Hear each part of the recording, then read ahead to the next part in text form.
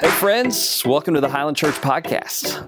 We believe that you were made for God's mission. We encourage you to check out our website, highlandcc.org, where you can learn more about what you are called to in Christ Jesus.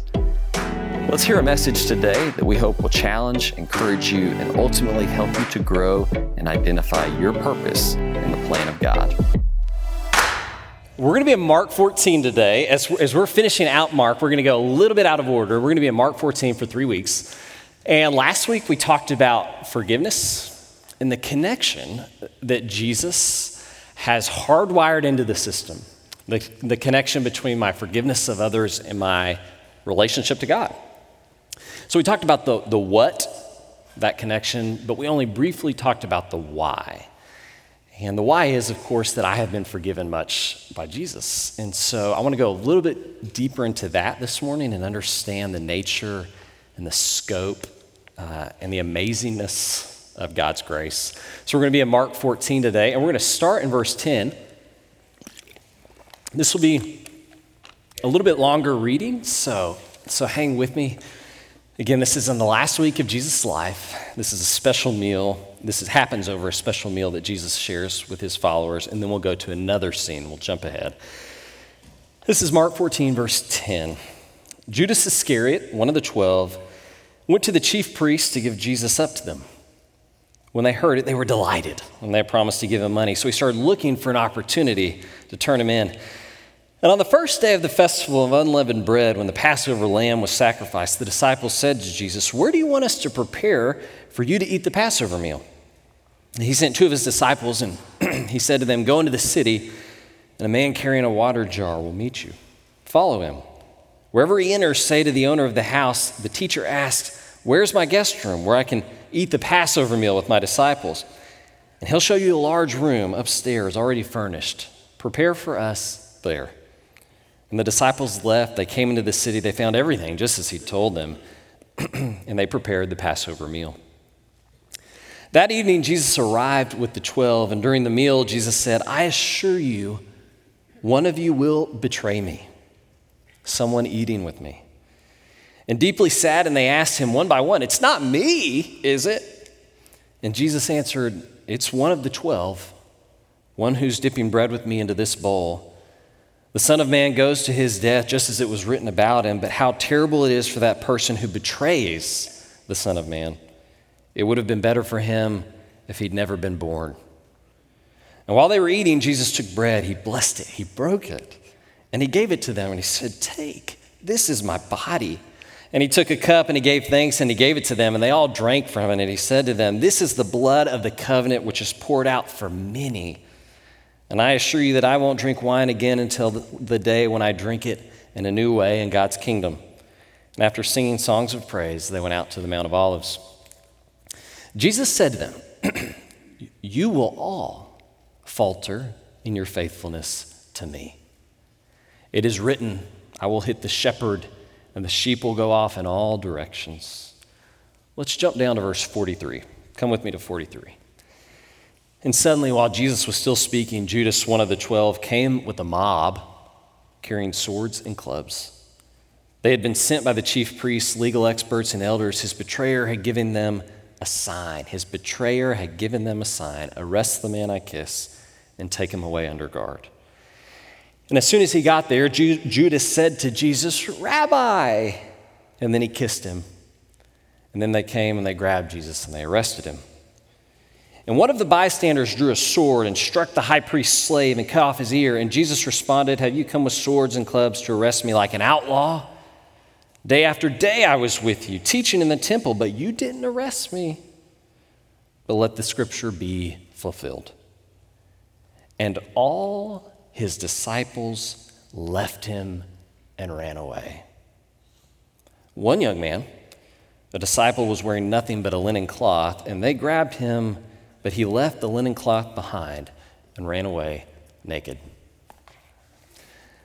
Lindsay and I and the boys, we live in this cove that is full of kids. I think there's like 11 kids in our cove. And it's an awesome place to grow up. So the kids are just running like banshees around that cove all day long, living outside. It's a great place to grow up.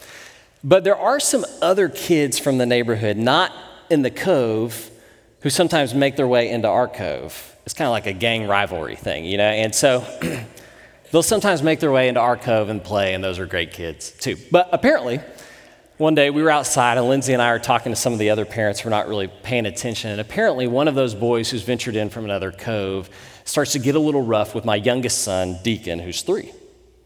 Starts to push him around a little bit. And we're not paying attention to that. What gets our attention are the voices of his 2 older brothers.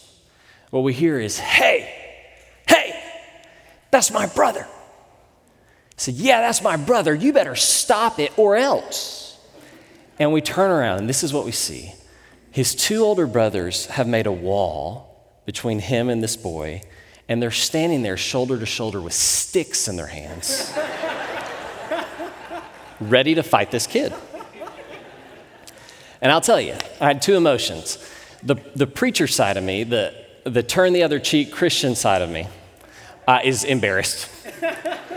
And afraid that somebody's watching, afraid that my church is going to hear about this, afraid that the news will get a hold of this. I can see the headlines like, local preacher's kids go Lord of the Flies on Neighborhood Boy.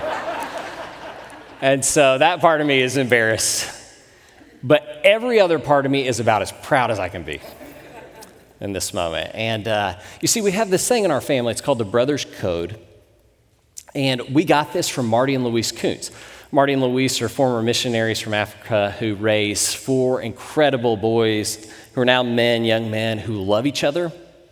Brothers who love each other is something that we're really interested in, and also love the Lord. And so one time I asked him, how did you do that? And he said, it was the Brothers Code, which was something that they came up with. And it's this. It's love and respect, serve and protect. That's the Brothers Code. Now, they stole that. They stole it from Paul in Ephesians, love and respect, and the police department, serve and protect. And so I felt like it was okay for me to steal it from them. And so in addition to what we asked the boys about what's the most important thing, love God and love neighbor, the other thing we ask them every day is what's the Brothers Code? It's love and respect, serve and protect. This is what I owe my brother. But I had no idea if any of that was actually like working its way into their brains until that moment when I heard, hey, that's my brother. You better stop it or else. And I may have taken them for ice cream after that. I'm not saying I did. I'm saying I may have. All right. How many of you have taken a personality test before? Any of you taken the Myers-Briggs disc profile, something like that? There's another one. It's called the Enneagram. Maybe you've heard of this. And like all of those personality things, it's got its limitations. But just so you know, and it's important that you know this about your minister, I'm an Enneagram 6, which means I'm what you call a loyalist. So the highest value in my life, this is the way I'm wired, is loyalty. And so you might say I have a Godfather complex. I don't think that I am the Godfather. I just expect you to treat me like I am. And if you're loyal to me, I'm going to be loyal to you, right? And that's what we're trying to form in our kids as well. Now, here's the thing. You may not be an Enneagram 6, like loyalty may not be the most important value to you, but I would guess it is something that you care about. And so, if you go home and you read Mark 14 this afternoon, which I encourage you to do, I encourage you to read Mark 14 a couple times over the next few weeks. Read your Bible, read Mark 14. What you're going to discover is that the word that occurs most often in Mark 14, other than the words like the or a or an, the word that occurs most is some form of the word betray. He was betrayed, betrayal, betrayer. And so as somebody who cares about loyalty, this jumps out to me. And so what Jesus says as he's sitting around at this meal with his disciples is that I assure you, one of you will betray me. Someone who's eating with me. And so I think that at this moment, 2 things probably went through the disciples' mind. The first, because they thought biblically, which is something I want all of us to do, I think the first thing that probably came to their mind was Psalm 41, because it's pretty clear this is a direct fulfillment or quote from Psalm 41 where we read this, even my good friend, the one I trusted, who shared my food, has kicked me with his heel, a betrayer. So Psalm 41 probably comes to mind because they thought biblically. But the second thing that probably came to mind, well, it's pretty obvious it comes to mind because it's this: not me. It's not me, is it? They asked, we're told, one by one. Just see them going around the room. Not me, not me, Jesus, it's not me. Now, because we know how this story goes, we're pretty sure we know who it is. It's Judas, right? Judas betrays Jesus and Mark. You know, in Luke's version of the story and in John's version of the story, we're told that Satan enters into Judas and incites him to betray Jesus. But Mark's version of the story is not so kind. In Mark's version of the story, Judas, on his own, seeks out the chief priest so that he can betray the one who has called him to be with him. Remember that from Mark 3? He's called to be with Jesus. He leaves Jesus so that he can betray the one who's called him to be with him. And he betrays him, do you remember this, for how much? For 40 pieces of silver. So, let me give you perspective on that. 40 pieces of silver is the amount of money that the owner of an ox would have to pay to someone else if his ox got out and gored to death that person's slave. Think about this. The King of Kings and Lord of Lords is sold for the price of a slave killed by an animal. Think about that for a second. So when Jesus says about Judas that it would be better for the one who betrays me if he had never been born, that proves to be pretty true. Judas is not remembered very kindly by history, is he? One of my favorite books turned 700 years old 2 weeks ago. Anybody know what that book is? Dante's Inferno. Not actually one of my favorite books, although you probably have it on your bedside table. You probably read it to your kids before bed. It's a great, encouraging word before nodding off to sleep. Okay, Dante's Inferno is a story of this guy who gets a tour into hell. He gets to tour the various levels of hell. You can kind of picture hell like a bullseye. So sins that aren't so bad are on the outside. They're still getting punished, but not so bad. And the further you work your way in, you get worse and worse sin and worse punishment. If you've ever read Dante's Inferno, which I'm not necessarily encouraging, you'll remember that at the center of hell in the bullseye, there's Satan. And Satan has in his hand for all of eternity Judas, and he is chewing on Judas for all eternity. Because in Dante's mind, the center of hell is reserved for those who betray. Okay. So again, history does not remember Judas really kindly. And Mark calls Judas his betrayer. That's how he's labeled, his betrayer. But that's not quite the whole story. And Dante's picture of this scene also isn't quite the whole story, because you may remember verse 27. Right when they finish this meal, when Jesus says that one of you is going to betray me, they're kind of wrapping up the meal, cleaning up the dishes, and then Jesus drops this. He says this: you will all falter in your faithfulness to me. It's written, I will hit the shepherd and the sheep will go off in all directions. And so if you go back and you read Mark 14, and we're going to look at those other stories in the next couple of weeks that we skipped this morning, what you find is that this proves to be absolutely true. It's not just Judas who's disloyal, it's everybody. There's Peter, who disowns Jesus. There's the disciples who can't stay awake in the garden just before Jesus is arrested. And then eventually we come to this, verse 50, and all his disciples left him and ran away. One young man, a disciple, was wearing nothing but a linen cloth. They grabbed him, but he left the linen cloth behind and he ran away naked. So Mark 14 is not just the story of the betrayal of Jesus by Judas. It's the story about how everyone closest to Jesus betrays him. And so this helps us to think about our own lives a little bit differently. And maybe you might put the question to yourself like this: what does this teach me about my faith and my behavior? And the connection between those two. Let me ask you a question. Let's be honest for a second. How many of you have driven too fast at some point? Okay. There's some liars in here. How many of you have lied? Okay, let's stick with speeding. All right. How many of you have driven too fast at some point? Here's what I would guess.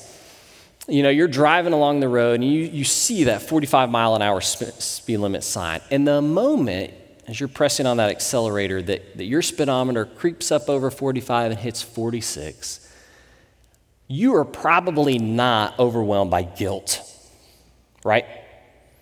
You're really not thinking about it much at all. And I think the reason is because that law is not connected to a person, right? It's just a law that's on the books, it's a law that's on the street sign, but it's not like I've disappointed or betrayed somebody by driving too fast.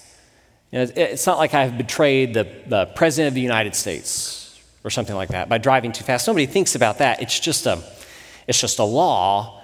And so when I break it, I don't really feel that much conviction about it because it's not connected to a person. Okay, so let me show you how significant of a moment this is. Mark 14, one of the most significant chapters in all of Scripture, I'm convinced. Because Jesus says, as he's preparing this meal or sharing this meal with his disciples, he says, "This is the blood of the covenant." Okay, the blood of the covenant. And when he uses that word, it's a signal to all those disciples that something really significant, something biblical, something that's been anticipated for a long time is happening right here in this moment. What they would have called to mind is this passage in Jeremiah 31, where God anticipates a time when he is going to start a new covenant. He's going to issue a new covenant or enter into a new covenant with his people. And in Luke's version of this story in Mark, he adds that word new. This is the blood of my new covenant. And the difference, the world-changing difference that's happening right here at this moment in Mark 14 between what was and what is now is that previously God related to us through a list of external laws. But now, in the new covenant, this is what we read in Jeremiah, God says, I'll put my instructions within them, and I'll engrave them on their hearts, so that I will be their God, and they'll be my people. It's hard for me to express fully the significance of this moment. This is world-changing. No longer is God going to relate to us through a list of external laws. He's now going to write his desires on our hearts so that he can be with us, right? There's going to be this switch from laws to closeness with a person, God the Father. All right. So what Jesus is saying in this meal is that right now, this is the time when that world-changing event is happening. No longer can you think about your faith and your behavior as checking off boxes on an external list of laws that you are expected to keep. Now you got to think about your faith and behavior as satisfaction of me or betrayal of me or disloyalty to me. Now that feels really heavy, doesn't it? That feels like bad news. Well, let me point out something about the grace of this. Here's the grace of this. For those of you who have something in your life that you have struggled to overcome and you have dealt with for a long time, here's the grace of this. Let's imagine that your grandmother gave you a car when you turned 16. And when your grandmother hands you those keys, she says, "Come here to me, honey." And she says, "I want you to make me a promise that you will never speed." Okay. Now, when your speedometer creeps up to 46, who comes to mind? Granny. And how dare you betray Granny? You see the difference there, though? Like before, it's this list of external laws, it's this thing on a sign that I don't really care that much about. Now it is tied up, it is yoked to this woman who loves me more than anything in the world and wants what's best for me. And suddenly there is a new motivation to do what I thought I could never do. I don't want to let this person down. And then let me tack on to that. And this is the sweetest thing about this whole deal. Okay. It's important for us to understand the significance of our sin, that our sin isn't just like failure to uphold some laws, that our sin is the betrayal of this person who has done so much for us and loves us so much. And that feels like bad news, or that feels like a heavy weight. Like, Eric, you're trying to shame me into being good. No, I'm not trying to shame you into being good, because here's the good news. You got to understand the bad news and how bad it is to really glimpse the glory of the good news. So here's the good news. In the chapter in the Bible that most fully, most completely focuses and tells the story of the betrayal of Jesus, the worst moment of Jesus' life, when he is betrayed by the people closest to him. In the same chapter of the Bible that describes that betrayal, Jesus institutes a meal that we take every week. A meal of what? Forgiveness. I mean, how different is Jesus in this from me? Like I said, I've got that Godfather thing. When I feel betrayed, what I don't feel like doing is saying, why don't you come over for dinner? I'm going to prepare this meal for you so I can be with you and forgive you. But that's the heart of Jesus. Jesus is not so unlike us that he doesn't feel betrayed. Mark makes that clear. But he's unlike us in this: when he is betrayed, his impulse is to forgive. Look at this. Paul remembers this. This is in 1 Corinthians. Paul says this: I received a tradition from the Lord. He's talking about the Lord's Supper, communion, this meal we're about to take. He said, I received a tradition from the Lord, which I also handed on to you on the night on which he was betrayed. The Lord Jesus took bread, and after giving thanks, he broke it and said, this is my body, which is for you. Do this in remembrance of me. And he did the same thing with the cup after they had eaten, saying, this is the cup of the new covenant in my blood. And every time you drink from it, do this to remember me. Every time you eat this bread and drink this cup, you broadcast the death of the Lord until he comes. You see, go back one slide if you can, there at the beginning, 23. On the night he was betrayed, Jesus gave us the meal we're about to take.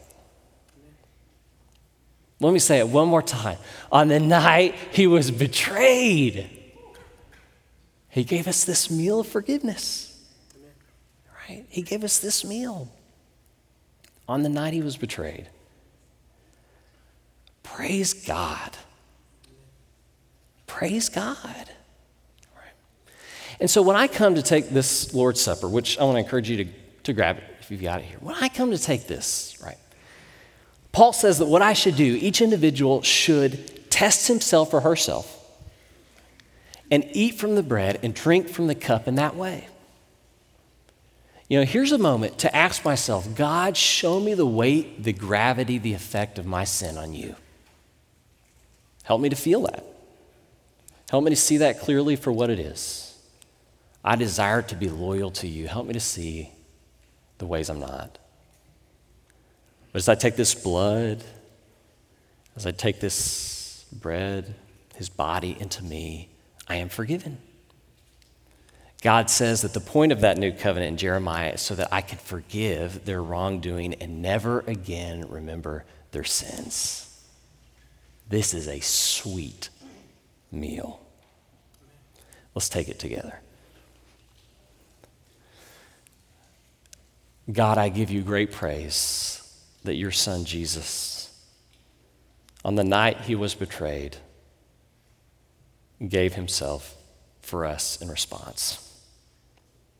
That he set this table, he prepared this meal, which we still take 2,000 years later, as a chance for us to come each week and be forgiven again. God, as we drink from his blood, as we take his body into our own, would you convict us of our sin? to show us what we need to be forgiven for. And in the same moment that you convict us, God, may we experience the grace and tenderness of your forgiveness. I pray that in the name of your Son, Jesus, our Savior. Amen. Let's take this meal together.